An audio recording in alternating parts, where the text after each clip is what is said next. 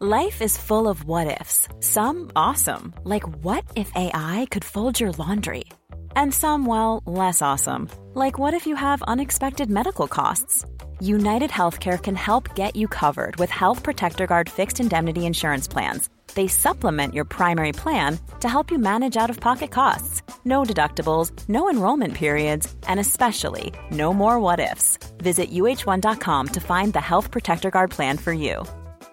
Hey, I'm Ryan Reynolds. Recently, I asked Mint Mobile's legal team if big wireless companies are allowed to raise prices due to inflation. They said yes. And then when I asked if raising prices technically violates those onerous two-year contracts, they said, "What the f*** are you talking about, you insane Hollywood ass?"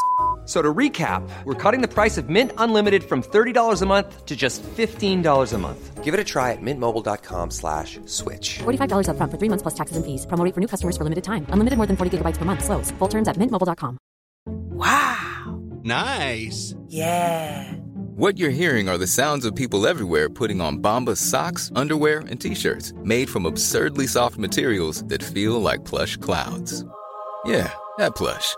And the best part? For every item you purchase, Bombas donates another to someone facing homelessness. Bombas. Big comfort for everyone. Go to bombas.com/ACAST and use code ACAST for 20% off your first purchase. That's bombas.com/ACAST. Code ACAST.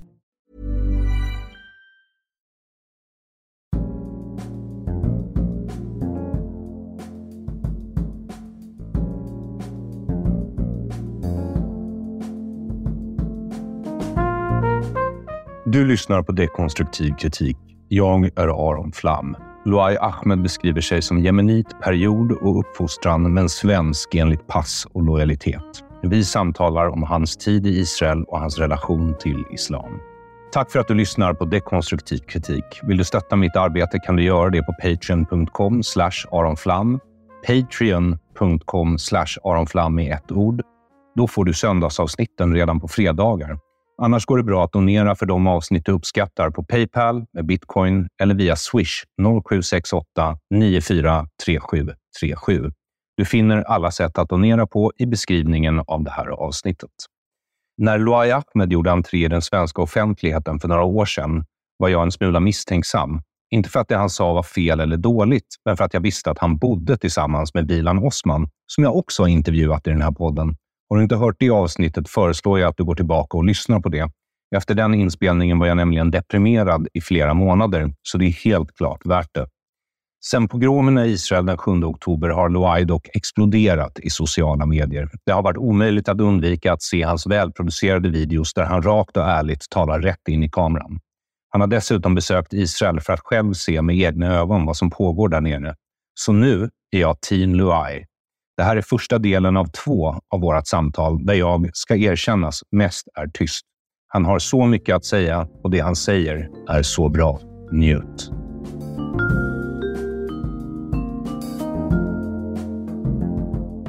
Hjärtligt välkommen till Dekonstruktiv kritik ska du vara, Luai Ahmed.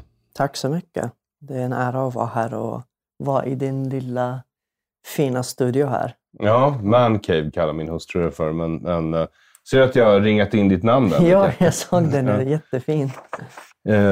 För det är kanske så jag ska börja. Vanligtvis så börjar jag ju med att fråga nya gäster vem de är. Och du kan få svara på den frågan. Men först vill jag nog tacka dig för det enorma arbete du lägger ner.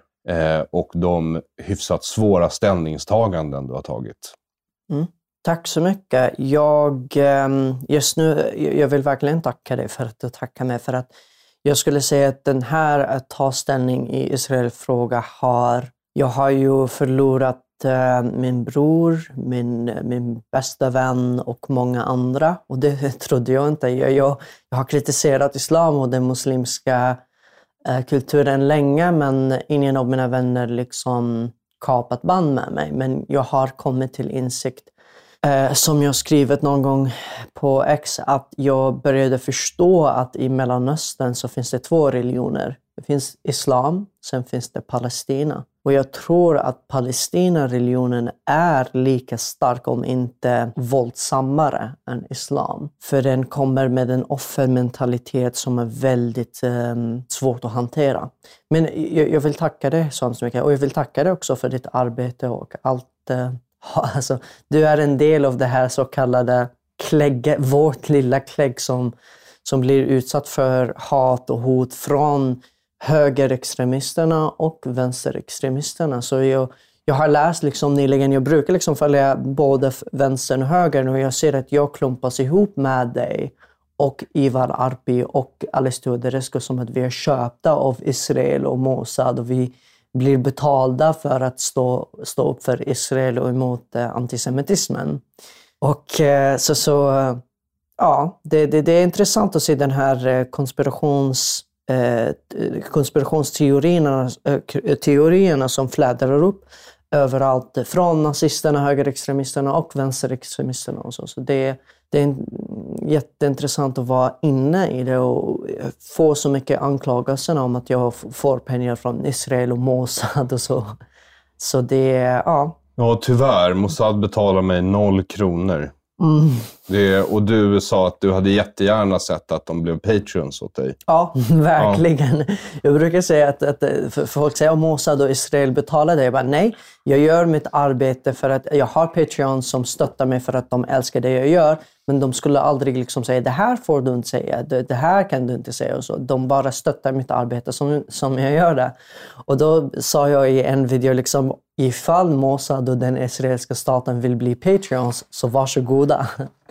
Jag ser det också för att jag har växt upp i den här konspirationsteorivärlden där judarna styr allting och de betalar för propaganda och de betalar för att folk ska stå upp för dem och så. Men jag förstår dels varför det finns så mycket konspirationer kring det här, för att det finns så mycket hat och förakt mot judar. Det är hat som jag också växt upp med. Och nu, jag förstår varför de tror att folk som står upp för Israel och judar blir betalda. För att det finns så mycket överväldigande hat och förakt. Så det måste ta så mycket mod för att stå upp emot det. Så jag förstår varför folk har de här konspirationsteorier, så att säga. Det var väldigt intressant det du sa om att det är en sorts offerkult. Och att det är ett offerskap som är svårt att hantera. Hur skulle du, har du tänkt mer på det? Liksom, vad för typ av offerskap det faktiskt är? Jag tror att inom islam finns det också en offerskap som handlar mer om att vi har den riktiga religionen och vi blir attackerade på grund av att vi följer den riktiga religionen. Du vet, Bibeln och Talmud och Tora är inte äkta. Folk har ändrat dem och så de är inte sanna. Och för att vi följer den riktiga religionen så blir vi attackerade religiöst och propaganda som menar att alla muslimer är terrorister och så vidare. I Palestina-religionen är något helt annat, för där har de en riktig... när jag växte upp så vi hade liksom bilder i vårt hem och i affärerna där jag bodde. För Jemen är ju det näst mest antisemitiska landet i världen, skulle jag säga. För hela Palestina är en del av den jemenitiska identitet. Och det finns en riktig kamp som vi måste föra som jemeniter. Trots att vi har ingenting med Palestina att göra egentligen. Det är någonting helt annat. Vi träffar inte, det finns palestinska flyktingar som kommer till Sverige som jemeniter inte tycker om egentligen. För det finns liksom friktioner mellan jemeniter och palestinier och iraker och andra etniska grupper.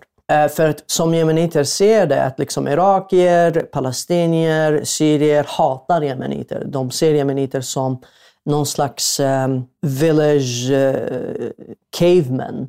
Eftersom du vet, Jemen är lite mer outvecklade jämfört med andra länder i arabvärlden. De tuggar qat, de är supertraditionella och så. Så man har den här inställningen att de ser ner på oss och därför ser vi ner på dem också, för att de är i huvudet så. Men i Jemen så växer man upp i den här Palestina-kampen där... när jag var 14 och 15 då tänkte jag kommer aldrig tatuera mig, men när jag tatuerar mig då kommer det vara handala vilket är en symbol för den palestinska kampen. För att vi känner att Palestina har blivit en symbol för hur muslimer blir attackerade. De här sionisterna och judarna har stulit vårt land. Så den ger islam lite mer legitimitet. De tar våra länder för att vi är muslimer. De hatar oss för att vi har den rätta ideologin. Och att vi är under attack just nu. Så Palestina blir typ en falang i den muslimska kampen. Där vi blir attackerade och därför måste vi attackera tillbaka. Och Jemen blir en sån stark soldat i det här. Nu krigar Jemen mot Israel och de skickar bomber och de stjäl deras skeppar och så. För de menar att nu måste vi som jemeniter stå upp för islam och våra bröder. Och på ett personligt plan så säger jag att det går inte att prata med min familj om det här. Jag kan prata med dem om islam och jag kan säga till dem jag som homosexuell skulle bli dödad i de flesta muslimska länderna. Jag skulle, för min islamkritik skulle jag också bli dödad eller fängslad i de flesta muslimska länderna. Och då kan de ha lite förståelse. Så okej, du är traumatiserad på grund av det här. Och jag menar, jo, jag är traumatiserad men det är liksom en äkta trauma. För att när man växer upp i den här kulturen så är det självklart att man blir traumatiserad av det. Men vad det gäller Palestina så finns det är inget snack om saken. Att vi är offer och vi måste försvara oss och vi måste se till att judarna lämnar. Och jag har lärt mig, jag har debatterat med min familj länge sedan 7 oktober och jag brukar säga till dem, för jag träffade de jemenitiska judarna i Israel och de var jemeniter. Härliga, väldigt öppna och varma, precis som jemeniter är. Så jag ser ingen skillnad mellan den judiska jemeniter och vanliga jemeniter. Det är samma kultur förutom liksom religionen och maten är lite annorlunda där. Men jag brukar säga till min familj att vi skapade Israel. För att hade vi varit jämställda och rättvisa och trevliga mot judarna i Jemen, då hade de inte flytt. För det finns bara en jude som är kvar i Jemen. En. Majoriteten av judarna har flytt som flyktingar. Och min familj säger nej, de är inte flyktingar. Det är bara att Israel gett dem så mycket pengar. Men när jag pratade med de jemenitiska judarna där, de sa till mig, Ben Drori el-Yemeni, som är en jättekänd journalist i Israel, sa till mig bokstavligen, hur kan de säga att vi är imperialister? Vi är flyktingar som flydde föraktet och förföljelse i Jemen. Så de är de facto flyktingar som försökte att hitta ett land där de kan liksom leva i trygghet.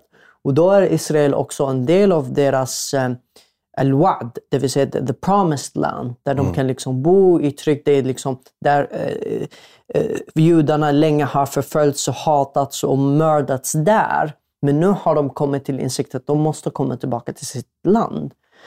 Så jag har ställt väldigt många frågor till israelier och judar under de senaste 2 månaderna, för jag vill förstå mer. Och det är den inställningen som jag försöker att få mina landsmän att förstå, att de måste ställa frågor, de måste försöka förstå, de måste komma till insikten att utan det här samexistensen så kommer vi inte ha fred. Men hela min familj har den inställningen att judarna måste bort. Och det här kan jag inte acceptera. Och även om min bror sa till mig, om du åker till Israel då kommer vi inte vara bröder längre. Då sa jag till honom, det här är mycket större än att du är min bror. Det här handlar också om hur jag känner som en homosexuell, för att jag stöttar judar och Israel också på grund av att jag är homosexuell. Jag vet hur det känns att bli hatad och mördad för den jag är på grund av något som jag inte väljer. När folk säger att judarna, vi hatar dem på grund av Israel, bull fucking shit. Jag är homosexuell, bögarna har inte stulit något arabiskt land och liksom skapat ett tryggt land för homosexuella så att vi ska bli hatade och mördade. Vi bara är hatade religiöst. Och många menar att nej, det är ingen religiös konflikt. när i de här demonstrationerna så skriker de Khaybar, Khaybar, ya Yahud, Jaish Muhammad, Sofa Yaud. Och de ropar efter det här kriget som hände liksom när under profet Muhammeds tid. Och de ropar efter det här föraktet och religiösa föraktet som profet Muhammed implanterade i den muslimska ideologin gentemot judar. Så det är ju en religiös konflikt och politisk konflikt och en konflikt som handlar om mark. Men det är framförallt en religiös konflikt. Ja, framförallt. För det har ju att göra med att umman inte är hel om de inte har Jerusalem. Precis. Och som jag säger, muslimerna har redan 57 länder. Under de kommande 100-300 åren vet vi att muslimerna kommer ha fler länder också. Sverige blir mer och mer ett muslimskt land. Där nu är de 10% och enligt Pew Research kommer muslimerna utgöra 30% året 2050. Och det här är bara liksom början. Vi vet att muslimer föder betydligt fler barn än svenskar. Så muslimer har redan sin del av världen. Sin del av den här världen. Och varför kan inte judar ha ett jäkla land? Det är den frågan som jag ställer hela tiden. Och ingen kan ge mig något svar på det. Alltså ingen från mina landsmän och muslimerna och araber som jag debatterar. När kom du till Sverige? Jag kom till Sverige 2014. Okej, så året innan flyktingvågen?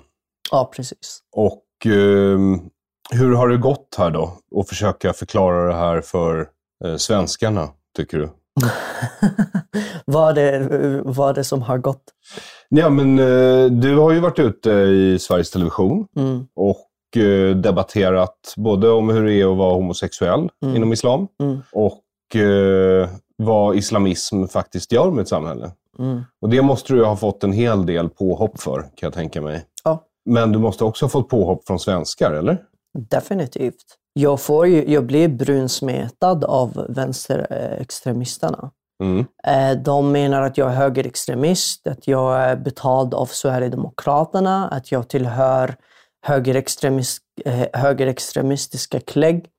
Och jag blir också anklagad framförallt för att jag har blivit intervjuad av människor som tillhör högerextremistklägget. Men jag har blivit intervjuad av vänsterextremister, men jag blir aldrig anklagad för att vara vänsterextremist. Jag blir anklagad för att jag är en nyttig idiot som inte vet vad jag sysslar med. Det är ju en stor del av de här anklagelserna bottnar sig i rasism egentligen. För att de kan inte förstå att det kan finnas en arab eller någon som kommer från den muslimska kulturen som kan kritisera sitt eget folk och sin egen kultur. Det blir någon slags kognitiv dissonans och då måste de hitta någonting och klistra på mig på något sätt. Så det är sorgligt, men det är förståeligt för att de kan inte hantera oliksinnade. Jag lyssnade häromdagen på Joakim Lamotte hur han sa att i public service på SVT så brukar de säga att vi måste få in liksom mörkhyade och människor som inte ser svenska ut i rutan, representation i rutan. Det är ju det som de fokuserar på, hudfärg och hur människor ser ut, men inte hur de tänker. Oliksinnade människor som tänker olika är inte kvoterade in i deras verksamheter. Så jag förstår att de föraktar mig. Alltså människor som jobbar med etablerade medier gillar inte mig. För de vill ha en Luai Ahmed som säger jag är hbtq-person och jag är hatad för att jag är bög. Men de vill inte höra mig berätta mer om det. Att framförallt hotet och föraktet kommer från mina egna landsmän och min egen kultur, inte från vita svenskar. Hade det jag velat ha är beröm eller att människor ska gilla mig, att jag ska sitta i fin och så för att bara vara en del av klägget. Då hade jag kunnat köra en kamp där jag säger rasism, nazism, högerextremism som hatar homosexuella och bruna. Då hade public service och etablerade medierna älskat mig. Ja. Om jag riktat mitt hat mot SD, kritiserat Sverigedemokraterna och sagt att det är de som utgör ett hot mot mig som homosexuell. Men som jag ser det i verkligheten så har jag inte utsatts för något hat eller hot från Sverigedemokraterna eller högern. Jag har fått hot och hat från nazister och högerextremister, men inte från Sverigedemokraterna och den etablerade Sverigedemokraterna kretsen så att säga. För du har ju varit med i Riks några gånger. Ja, och sen så var du väl med i den där SD-bögar på SVT. Precis. Och den heter ju SD-bögar. Så då kan det ju vara lätt att man får för sig att du är SD och eller bög. Ja, precis. Men jag har ju förtydligat i den dokumentären. Alltså, jag ska säga om den där dokumentären bara för att du vet hur public service fungerar. Ja, viss erfarenhet. Men de här, alltså produktionen i SD-bögar, de följde mig i nästan ett år. De har spelat in mig i över 100 timmar. Kanske 200 timmar, jag minns inte riktigt, det kan vara 200 timmar. Jag har suttit och pratat, intervjuats och under en väldigt, väldigt lång tid. Har inte pratat så mycket som jag har pratat med SD-bögar. Och då har de kokat ner hela allting till kanske 15 minuter. Så hela liksom, SD-bögar är inte Luai Ahmed. Det är deras vinkel utav vem Luai Ahmed är. De valde kanske inte ut de 15 minuter du tyckte var viktigast och mest representativa? Inte överhuvudtaget. De 15 minuter som de har tagit med hade jag inte haft med. Jag hade haft helt olika delar där jag pratade mer nyanserat om hotet, om mitt liv och allt sånt där. Men alltså, jag visste redan att det skulle bli något sånt, så att säga. För det är så public service är. De vill ha liksom sensational journalistik. De vill inte liksom visa den riktiga äkta bilden som jag själv ville visa upp. Men så är det bara. Jag har inte emot produktionen och SVT. Jag vet att det är så de jobbar. Det är så de har alltid jobbat. De präglas av vänsterextremism och miljöpartister och vänsterpartister som vill bara visa att om det kommer någon som är... För jag är inte Sverigedemokrat, jag är inte medlem i Sverigedemokraterna, jag röstar inte ens på Sverigedemokraterna. Men jag sympatiserar med deras politik. Jag sympatiserar också med hur Sverigedemokrater blir anklagade, alltså som en hel grupp blir hatade, föraktade, precis som bögarna och judarna.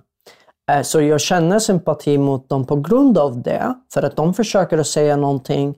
Invandring skadar Sverige. Du är nazist. Du vill döda homosexuella och invandrare. Nej, det är inte det jag menar. Jo, det är det du menar. För att 1988 bilder en nazist. Alltså det är sådana här liksom anklagelser som inte liksom har någon riktig bas för det. Du tillhör en grupp. Det är liksom du Aron från för att du är jude, så du är liksom en del av Soros och Rothschild och alla de här liksom judarna som styr världen och vill förstöra västvärlden bara för att du är jude. För om du är Sverigedemokrat så tillhör du de här nazisterna som Jörgen Fågelklö och alla de andra elaka Sverigedemokrater som vill förstöra Sverige och förstöra västvärlden. Är du homosexuell så är du en del... jag vet inte, homosexuella är bara hatade för att de är homosexuella, punkt.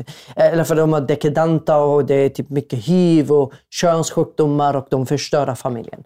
Så det måste alltid finnas liksom en anledning för att hata de här grupperna. Och det är därför jag har inget emot att bli kallad för Sverigedemokrat trots att jag inte är Sverigedemokrat. För att precis som när jag var i Israel, jag ville faktiskt köpa en kippa och en Davidstjärna. För att om det finns en grupp som är hatade och anklagade för någonting och det finns bara förakt mot dem, så vill jag stå upp för de här människorna. För jag vet hur det känns att vara en del av den här gruppen. Om man ska säga, men muslimer då? Muslimer har hatade och föraktade. Vadå hatade? Muslimer har 57 länder där de inte är hatade och föraktade, utan tvärtom. Det är de som förtrycker människor som inte är muslimer.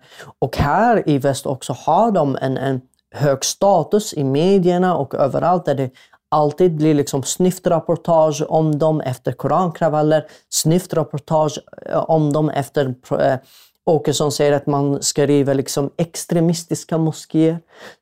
Så jag känner inte den här så mycket sympati gentemot muslimer som grupp, för att de är inte förtryckta i det stora hela. Om de blir förtryckta nu, så att liksom i framtiden Sverigedemokraterna bestämmer att de ska som vänster menar, sätta upp koncentrationsläger och då ska alla muslimerna in. Så då kommer jag följa med muslimerna och stötta dem, för att jag hatar den där sorts liksom, generalisering och förtryck, för då blir det ett förtryck. Men hur ser du på Sverige nu då? Tycker du att Sverige bör göra någonting för att motverka den islamisering du själv säger att du ser framöver?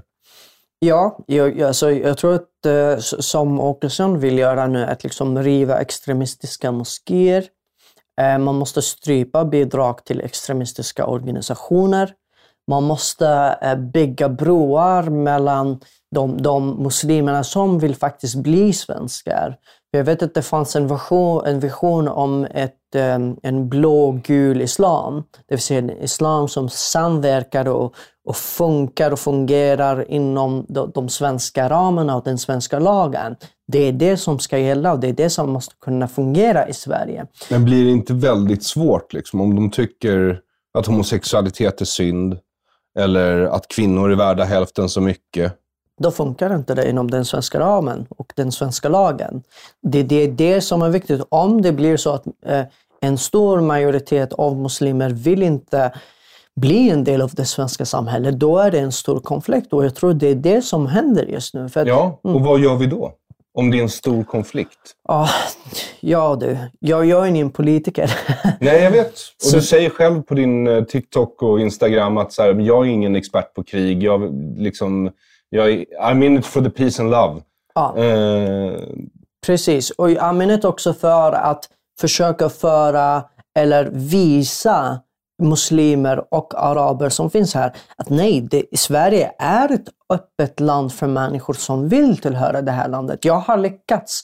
Jag lärde mig svenska. Jag började jobba direkt på restauranger. Jag jobbade på lager. Jag jobbade på äldreboenden. Jag har hittat en omfamnande och öppet och kärleksfullt Sverige eftersom jag var öppen och villig att lära mig. Jag lärde mig att svenskar är väldigt individualistiska och då tänkte jag okej, nu måste jag också lära mig att bli det. När jag förstod hur svenskar är, då kunde jag integrera mig i den här kulturen och jag blev kär i den. Frågan är om du inte har lärt dig lite för bra eftersom du nu är en sån individualist att du inte är socialdemokrat. Jag tror att Socialdemokraterna nu har hittat eller har förstått att de måste bli lite mer sverigedemokratiska. Men frågan är av vilka skäl. Ja. De vill ju ha röster, men om du tittar på de här analyserna de hittills har släppt så är det ju, jag tror att det är 1 mening om islamism på 4 rapporter. 0 om antisemitism. Så gängkriminalitet, det tar de upp i alla fall. Så det är nu erkänt. Det får man prata om. Man kan säga att man är sosse om man pratar om det. Liksom. Men islamism tror jag fortfarande tangerar en viss gräns. Liksom. Men det är också samma sak med Palestina till exempel. De ser på Hamas-kampen. Det finns även liksom sossar och vänstermänniskor som menar men Palestina har rätt att existera och de måste kunna försvara sig själva. De förstår inte skillnaden mellan IDF och den israeliska statens sätt att försvara sig. Det vill säga att de försöker att skydda sitt folk. De försöker inte att döda civilbefolkningen i Gaza och Palestina. De vill komma åt Hamas. Och Hamas skyddar sig med civilbefolkningen. Det är ju Hamas som har bovet i dramat. De förstår inte detta. De tror verkligen att Israel försöker att döda araber. Och det här är ju en del av det här högerextremistiska utan den antisemitiska företeelsen om juden som en väldigt ondskefull blodig varelse som vill döda araber och vill döda alla goyems. Helst barn som vill döda goyems och vill bara liksom förstöra allt som inte är judiskt. De förstår inte att liksom Hamas är de riktiga blodtörstiga som vill komma åt alla judar och förstöra för alla judar. Och det är men det är svårt att förklara det här för dem för att de blir en del av det här arabiska Araber, som du säger, det finns den här dikotomin mellan liksom förtryckare och förtryckta. Och då är araber och palestinier och muslimer de förtryckta. Det är de också av Hamas. Ja. Så de är förtryckta, det är korrekt liksom. Det är bara, de blandar ihop vem som förtrycker dem därför att de är lite dimmiga i huvudet. Precis. Och jag skulle säga att också, det finns ju hur många palestinier som helst som hatar Hamas.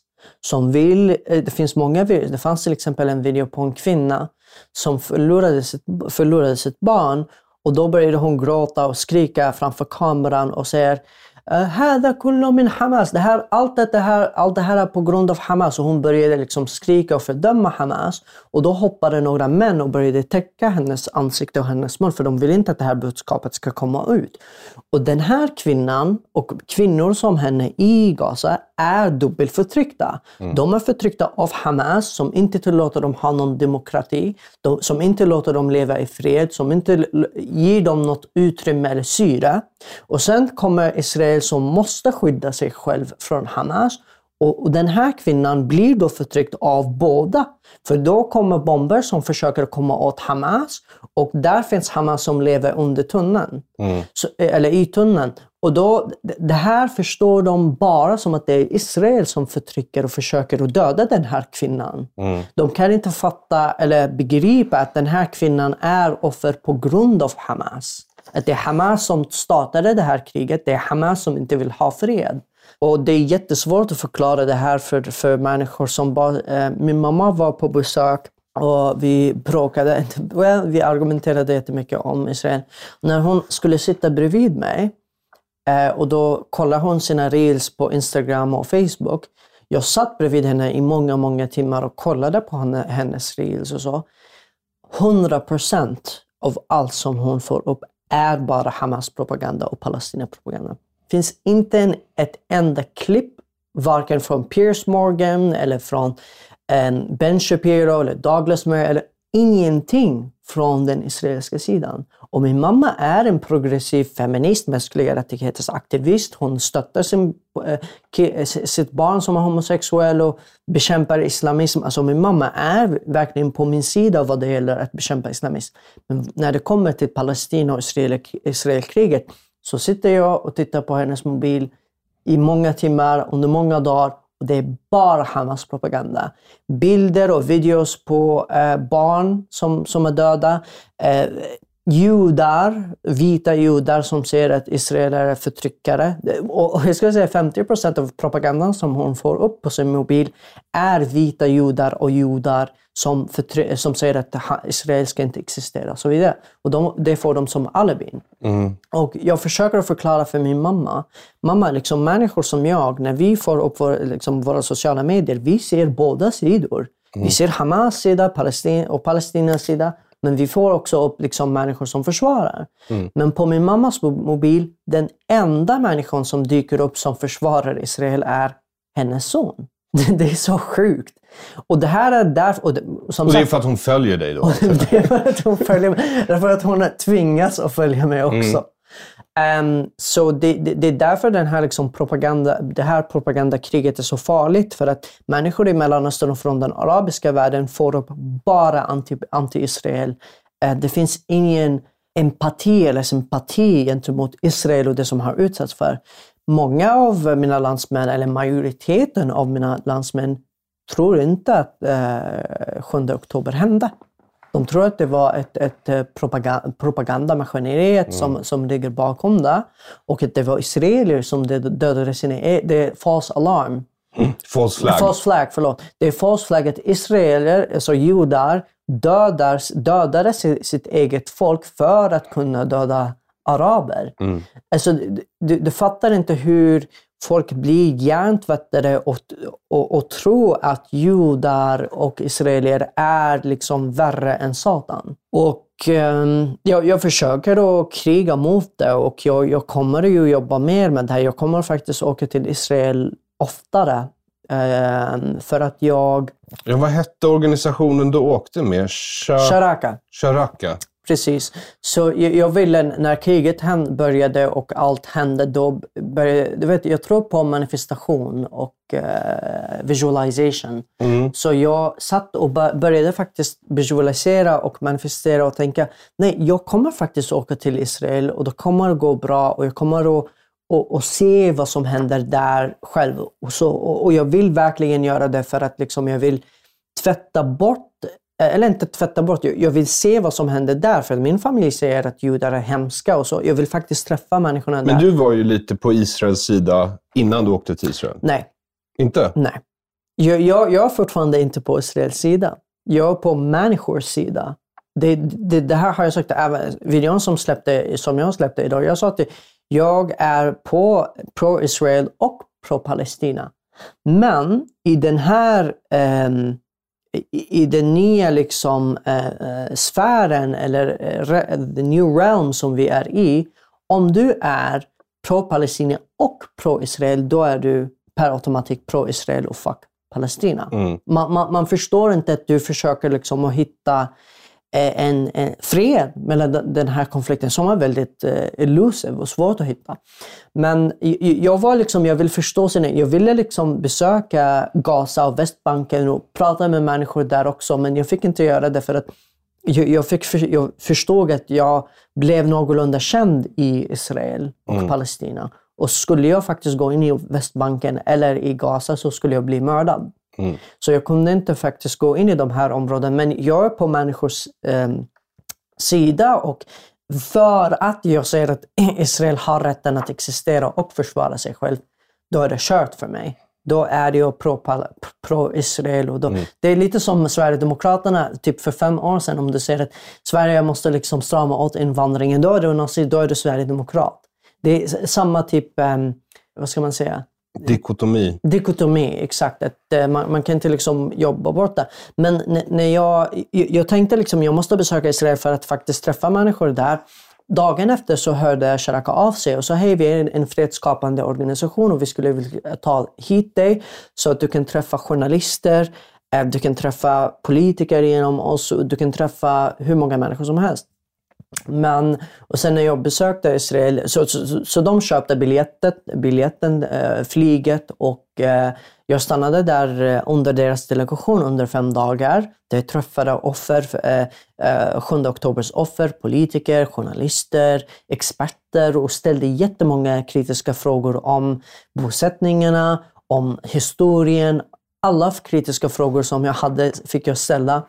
Och jag skulle säga att jag blev så kär i judarna då i Israel, eftersom det första som jag fick lära mig om judar är att de inte blir kränkta. Som någon som bor i Sverige och har levt i Sverige under de senaste 10 åren, så kändes det som typ att jag kommit till himlen och var på en plats där folk inte blir kränkta. Att man kan ställa hur många frågor som helst, man kan skämta om allt möjligt utan att folk blir triggade och kränkta. Det var typ en cathartic upplevelse. Så judarna som var där var det högt i tak. Alla gillar att debattera. Det fanns liksom vänstermänniskor där som satt vid bordet och tyckte att Israel ska liksom upphöra elden och att det som händer är hemskt. Och så. Alltså folk har, som man säger, 2 Jews, 3 opinions. Alltså jag upplevde det som det var typ 2 Jews, 100 opinions.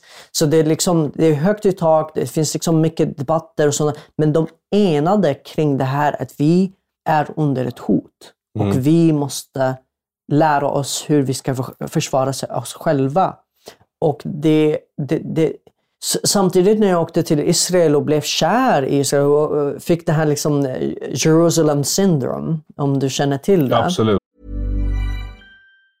Life is full of awesome what ifs and some not so much, like unexpected medical costs. That's why United Healthcare provides Health Protector Guard fixed indemnity insurance plans to supplement your primary plan and help manage out-of-pocket costs. Learn more at uh1.com. Hey, I'm Ryan Reynolds. At Mint Mobile, we like to do the opposite of what Big Wireless does. They charge you a lot, we charge you a little. So naturally, when they announced they'd be raising their prices due to inflation, we decided to deflate our prices due to not hating you. That's right. We're cutting the price of Mint Unlimited from $30 a month to just $15 a month. Give it a try at mintmobile.com/switch. $45 up front for 3 months plus taxes and fees. Promo rate for new customers for limited time. Unlimited more than 40 gigabytes per month. Slows full terms at mintmobile.com. Jag tänkte, det är faktiskt en av mina frågor till dig. Du fick ju se Jerusalem första gången. Ja. Hur var det? Grät du? Nej, jag grät inte, men jag blev så mållös. Jag kunde inte beskriva... Jag babblar mycket. Det är så jag kunde lära mig svenska. Jag brukar prata mycket, men när jag var i Jerusalem, när jag åkte runt där, jag kunde inte ens prata. Jag bara tittade på allting och var helt... Jag la upp en story på Instagram där jag skrev liksom, I kind of understand why people are fighting about this. Jag såg den. Ja, jag förstår det faktiskt. Det här stället är så spirituellt. Det finns någonting där. Ja, jag har sett ateister bryta ihop. Ja. Jag förstår det. Och jag fick den där känslan att jag måste försvara det här stället också på något sätt. Men det har jag gjort redan innan kriget. För när kriget hände så la jag upp en video där jag sa liksom, folk som firade det här, ni är ISIS. Ni står inte på någon fredlig sida. Ni vill döda folk. Så innan det här så kände jag den känslan. Men jag tror att när jag kom i nära kontakt med judar och israelier, då började jag förstå mer och mer att Israel står inför ett islamistiskt hot som är ett hot gentemot alla människor i världen.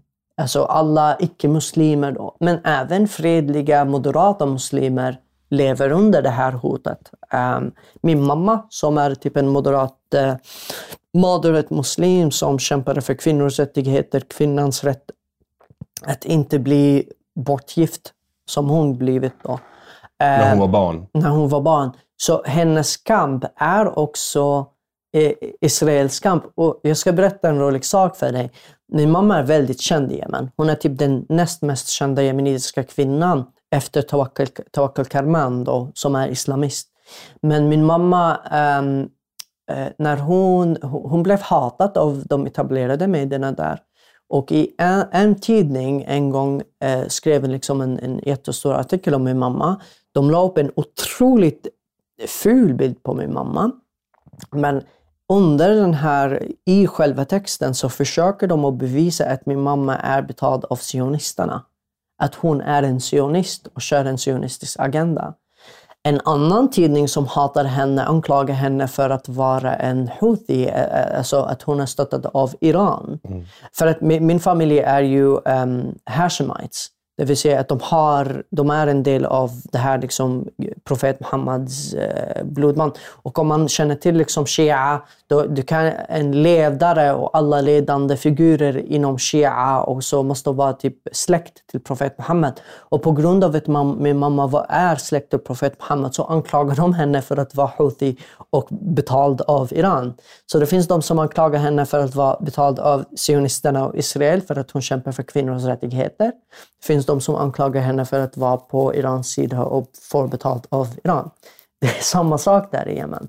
Så det är intressant att jag nu blir anklagad för att bli betald av sionisterna. Precis som hon då. Vad var det för kritiska frågor du ställde till israelerna? Så jag ställde många frågor om bosättningarna. För jag ville förstå varför, eller det som jag hör från min mamma, för min mamma kom på besök innan jag åkte till Israel. När jag berättade för henne att jag tänker åka till Israel, hon bara, nej, det ska du aldrig. Jag bara, nej mamma, jag måste ställa de här frågorna som du pratar om. Bosättningarna, huruvida liksom att Israel har kidnappat 5000, eller tagit 5000 i gisslan utan liksom något förhör och utan liksom någonting, de bara kidnappar dem och så. Så jag fick ställa alla de här frågorna.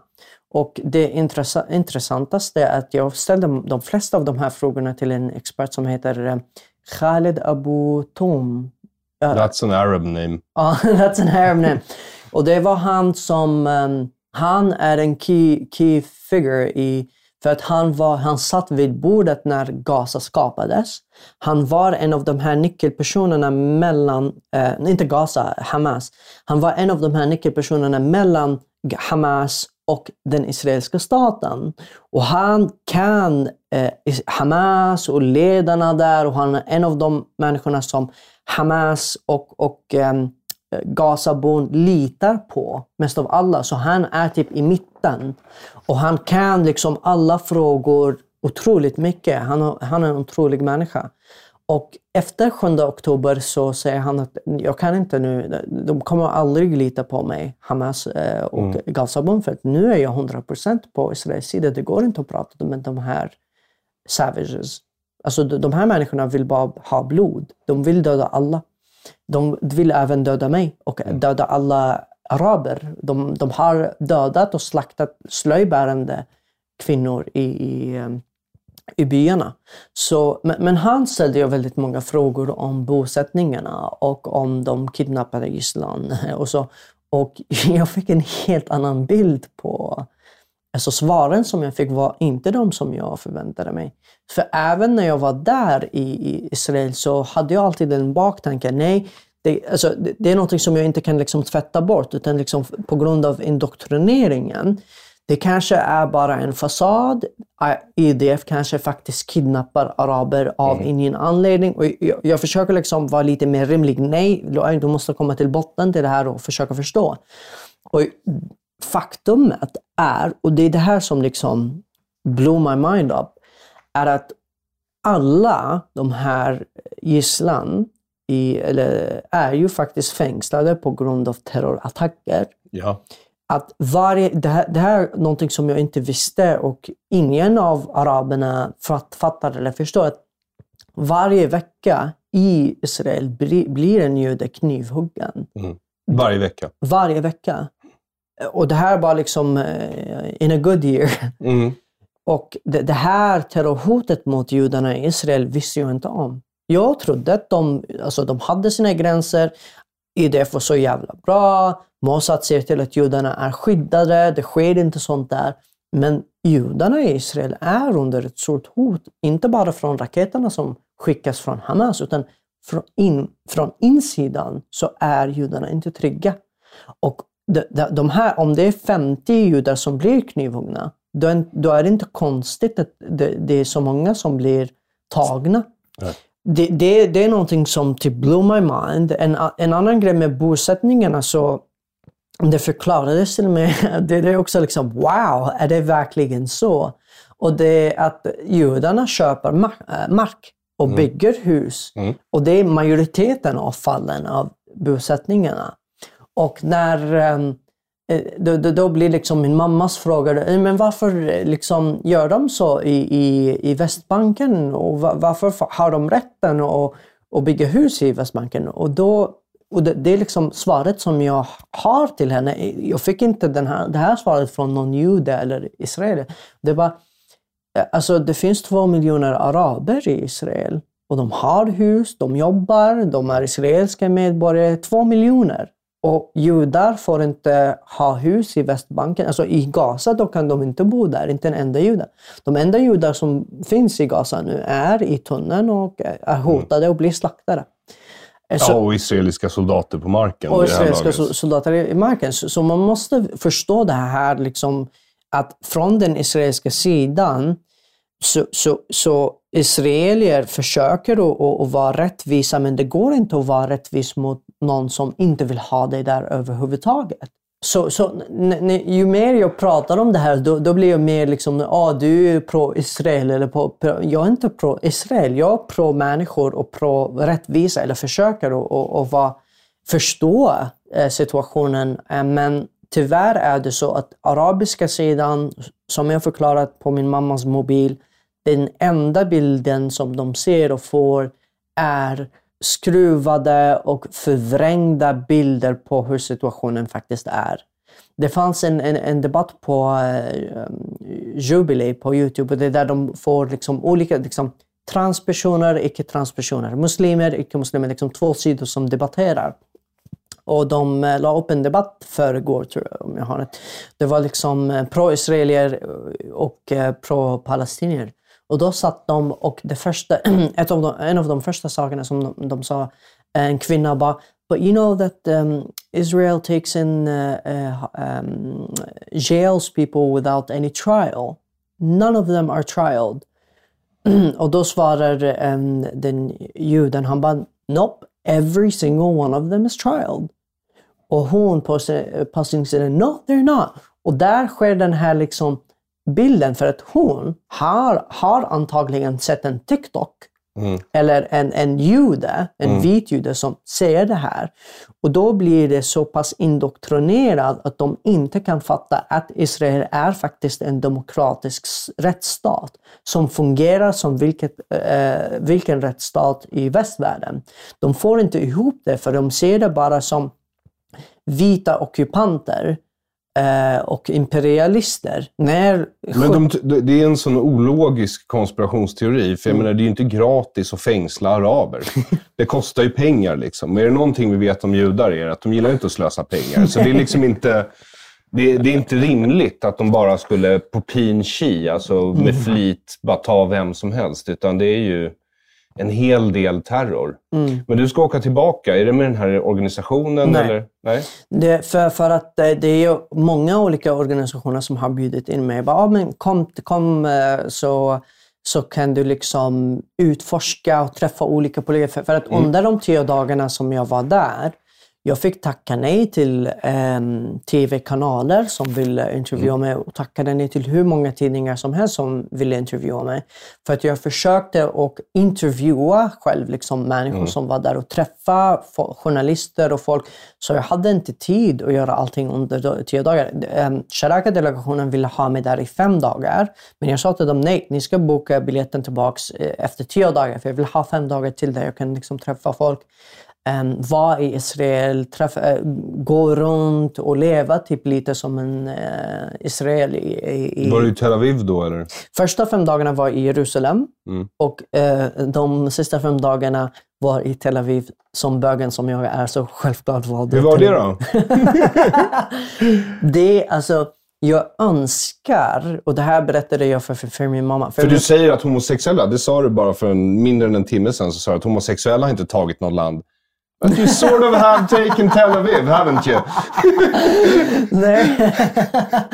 Nej, men jag ska säga så här, jag berättade för min mamma, hon skickade meddelanden till mig när jag var där i Jerusalem och och Tel Aviv, och hon skriver, hey son, I miss you. Where are you in Palestine now? Frågetecken. Men jag berättade för henne när jag kom tillbaka att det finaste som jag hittade i Israel är att du har Jerusalem. Där bor många religiösa judar. Majoriteten har kippa på sig. De är religiösa och de studerar Talmud. De tror på sin religion och är religiösa judar. Sen kan du liksom köra 30-40 minuter och då är du typ i San Francisco. Så man kan välja. Alltså, du kan vara en religiös jude och ägna dig åt att studera Talmud och tro på din religion och så vidare. Eller så kan du böga och åka till liksom den sekulära staten som finns där. Sånt där har vi inte i Mellanöstern. Vi har inte sånt i Yemen eller i Saudi eller i Somalia. Vill du ha en liten Tel Aviv i ett område eller vad som helst i de flesta muslimska länderna, då är det döden. Och den där skillnaden där du kan välja antingen vara religiös eller icke-religiös är ju sekularism. Och det är någonting som jag uppskattar och älskar om Israel, att de finns båda. Jag blev bjuden på alltså shabbat på väldigt många olika ställen, men jag valde en ortodox judisk familj. Och det var den finaste kvällen faktiskt. För att jag satt där med hans familj och han bjudit in mycket folk, för det är det som shabbat också, att man ska bjuda in folk och man ska vara öppen och så. Och vi drack mycket och så, och jag fick liksom sitta och diskutera och prata med hans barn och familj och honom. Och jag ställde många frågor om judendomen, om Talmud, om Tora. Och en sån där diskussion med öppet kritiska frågor händer inte i muslimska familjer på samma sätt. Jag var ju i Yemen i 20 år och när som helst jag ställde kritiska frågor, alltså de mest kritiska frågor, svaret som jag fick var: det här får man inte fråga, det är bara Gud som vet. Man typ täcker många frågor med en skrämmande täckmantel av det här får du inte röra. Du är bara en vanlig människa. Du är inte en scholar eller imam, så du får inte gå in i de här frågorna. Men i den här judiska familjen så ställde jag hur många frågor som helst. Och jag upptäckte faktiskt att judendomen, som den här rabbin förklarar, är en fantastisk religion. På vilket sätt? Jag sa till honom, vi frågade om motsägelser i religionen. Och då förklarar han det att liksom, när det finns motsägelser i Torah och Talmud, då är det någonting som är positivt. För man vill liksom komma på nya förklaringar, nya sätt att se på religionen. Det är en oändlig process av utveckling. Så är det inte inom islam och den muslimska teologin, utan att man ska alltid hitta tillbaka till hur saker och ting var när profet Muhammed var där. Liksom, inom den muslimska teologin är att vi ska inte sträva efter att utvecklas, bli bättre, komma på bättre idéer, bättre förklaringar, bättre eller mer utvecklade tolkningar av islam. Utan att det är alltid att vi måste hitta den rätta vägen som redan fanns och vi har tappat. Men den finns i böckerna och vi måste hitta den rätta vägen. Men inom judendomen, som jag har förstått det från den här rabbin, är att nej, vi måste hitta bättre sätt och utvecklas, nya tankar, och det är så den judiska staten och judarna fungerar egentligen. Det är därför de har flest Nobelpriser och de är ett av de mest vetenskapliga folken i världen. För att man måste alltid utveckla sin hjärna, utveckla sina förmågor, utveckla sitt land, utveckla sin religion, utveckla allting. Sånt där sysslar vi inte med tyvärr i den arabiska och muslimska världen. Och det är det som jag försöker att inte lära ut, liksom jag blir någon slags TikTok-imam. Men jag säger till muslimer, igen vill jag säga till dem att sluta lyssna på imamer, sluta läsa muslimska böcker och börja läsa andra böcker. För om ni är så säkra på den här religionen, först kolla runt. Alltså, ni måste utforska andra böcker och kritiker till islam och kritiker till vår ideologi. Läs böcker om vetenskap, evolutionsteorin, Big Bang. Utforska världen utifrån. När jag la upp den här videon att man ska hitta andra vägar och det är så man kan hitta Gud. Det är inte bara inom islam. En kommentar var, han skrev bokstavligen, you Zionist chill. I have only read the Quran and it's enough. Då svarade jag, men hur kan du veta att det är... I can sort of agree. If that was the first and only book I read, I'm like, books are not for me. Alltså det är så jag ställde en fråga till honom och bara, hur kan du veta att om du inte har läst andra? Och han bara, nej, jag behöver inte. Och det där minns jag väl. Jag hade också samma känsla av rädsla. Det är en religion och en ideologi som är byggt på rädsla. Att om du vet, jag växte upp med tanken, alltså inom haditherna så finns det den här, på vänstra sidan så har du en devil och på höger sidan så har du en ängel. Ja. Och de fina tankarna som du har, de islamiska tankarna, inte fina, de islamiska tankarna är inspirerade av den här ängeln som berättar de här fina sakerna. Egentligen har du en hjärna, det är väldigt liksom en tom ingenting. Men du påverkas av de här sakerna. När det finns tankar som är negativa mot islam eller ifrågasättningar mot Gud eller Allah eller Koran eller islam, då är det shaitan. Så, som yuwaswisu fi sudurin nas. Och det är typ någonting som själva religionen handlar om, den här satan som that whispers in your soul. Så när jag säger sluta läsa Koranen och hitta andra, de tror att jag är en del av den här satan. Min satan, min lilla satan, the little devil on my shoulder, har infiltrerat min hjärna och nu har jag blivit en kafir. Och nu försöker jag att övertyga dem och lyssna på den här little devil, så att säga. Så det finns så mycket inom den muslimska teologin när den lärs ut på den äkta wahhabistiska, salafistiska sätt, och det är liksom majoriteten av the mainstream islam är där. Det är inte liksom en liten minoritet, utan mainstream islam, det har sett att skrämma muslimer. Att få dem, när jag växte upp som muslim, jag älskade inte Gud. Jag var rädd för honom. Och det här är ingen kärleksfull relation. Nej. Och de förklarade, men vi är också rädda för våra föräldrar. Jag skulle säga, jag var inte rädd för min mamma. Jag älskade min mamma. Jag var rädd för henne ifall jag gjorde någonting fel och hon skulle upptäcka det. Men framförallt är det kärlek, bara ren kärlek. Men Gud, när jag växte upp så var jag faktiskt rädd för Gud. Jag hade ingen kärlek överhuvudtaget för honom. Jag kände ingen kärlek mot Gud när jag växte upp. Jag började älska Gud när jag blev ateist, blev agnostiker, slutade tro på allting.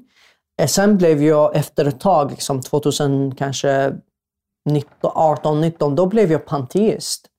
Och det betyder att jag började tro på att Gud är allting. Alltså det är lite, Richard Dawkins kallar det för sexed up atheism.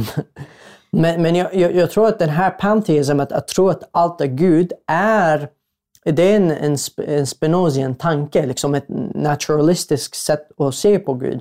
Men när jag började anamma den här, och det var inte liksom att jag tvingade på mig själv, utan jag bara läste jättemycket, och när jag läste om det, jag bara, ja, det är det jag faktiskt tror och känner. Och när jag började anamma den här känslan att allt levande i världen är Gud, på något sätt började jag älska Gud. Men den Gud som jag har lärt mig av imamerna genom den muslimska teologin har fått mig att hata Gud i smyg. Jag var bara rädd för honom. Det var typ som ett monster under sängen. Men nu har jag faktiskt funnit mitt eget sätt att se på Gud. Och det är lite mer ateistiskt, panteistiskt. Men jag säger också att jag kommer alltid vara muslim. Inte religiöst. Men jag kommer alltid vara en kultur, en del av mig. Jag är 30 nu. Under 20 år var jag muslim. Jag bad till Gud. När jag gick till Al-Quds i Jerusalem, så gick jag in i moskén och jag bad till Gud och Allah. Och när min mamma är hos mig och hon vill fira Eid och vill fasta, så gör vi det. Så kulturellt sett så vill jag bevara de fina muslimska delarna, för jag kommer aldrig sluta vara muslim. Alltså, du vet, jag har alltid kritiserat islam och sagt att vi måste sluta lyssna. Särskilt i början var jag väldigt hård mot islam. Så att vi måste bara sluta läsa eller tro på Allah och Koran överhuvudtaget. Och när folk träffar mig som gillar det jag skriver och så, då säger de saker som, jag har även blivit intervjuad där folk säger till mig, there aren't many Muslims like you, typ. Och jag bara, men vänta, jag har ju sagt att jag är kritisk mot islam och så. Så jag kommer alltid vara en muslim. Det är för att jag är en del av den här kulturen, jag är en del av den här gemenskapen. Och då känns det som en plikt att försöka att vara en del av reformen och reformera de som kan reformeras och få så många muslimer som möjligt att vara på vår sida. För det finns muslimer på judarnas sida, på homosexuella sida. De är en liten minoritet, men det är de som vi måste få dem att bli större. Ja, men väldigt liten minoritet.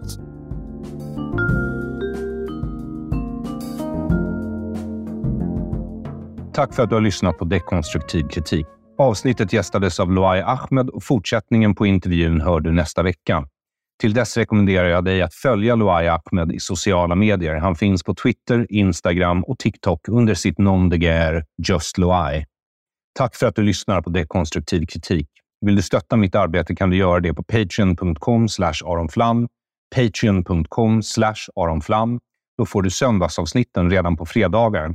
Annars går det bra att donera för de avsnitt du uppskattar på PayPal med Bitcoin eller via Swish 0768 943737. 0768 943737. Jag är Aron Flam. Till nästa gång, ha en god tidsenhet.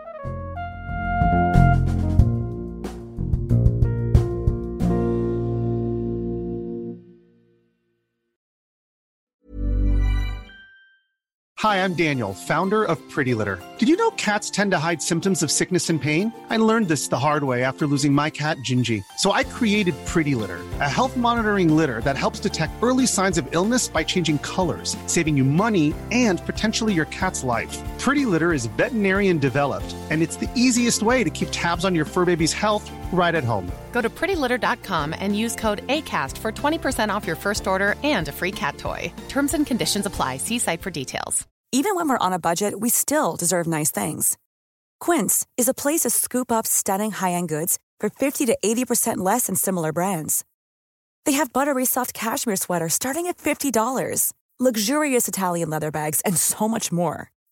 Plus, Quince only works with factories that use safe, ethical, and responsible manufacturing. Get the high-end goods you'll love without the high price tag with Quince. Go to quince.com/style for free shipping and 365-day returns. When you make decisions for your company, you look for the no-brainers. And if you have a lot of mailing to do, Stamps.com is the ultimate no-brainer. It streamlines your processes to make your business more efficient, which makes you less busy. Mail checks, invoices, legal documents, and everything you need to keep your business running with Stamps.com. Seamlessly connect with every major marketplace and shopping cart. Schedule package pickups and see your cheapest and fastest shipping options from different carriers, with rates up to 89% off USPS and UPS rates. And with the Stamps.com mobile app, you can take care of mailing and shipping wherever you are. Make the same no-brainer decision as over 1 million other businesses with Stamps.com. Sign up with code PROGRAM for a 4-week trial, plus free postage and a free digital scale. No long-term commitments or contracts. That's Stamps.com. Code PROGRAM.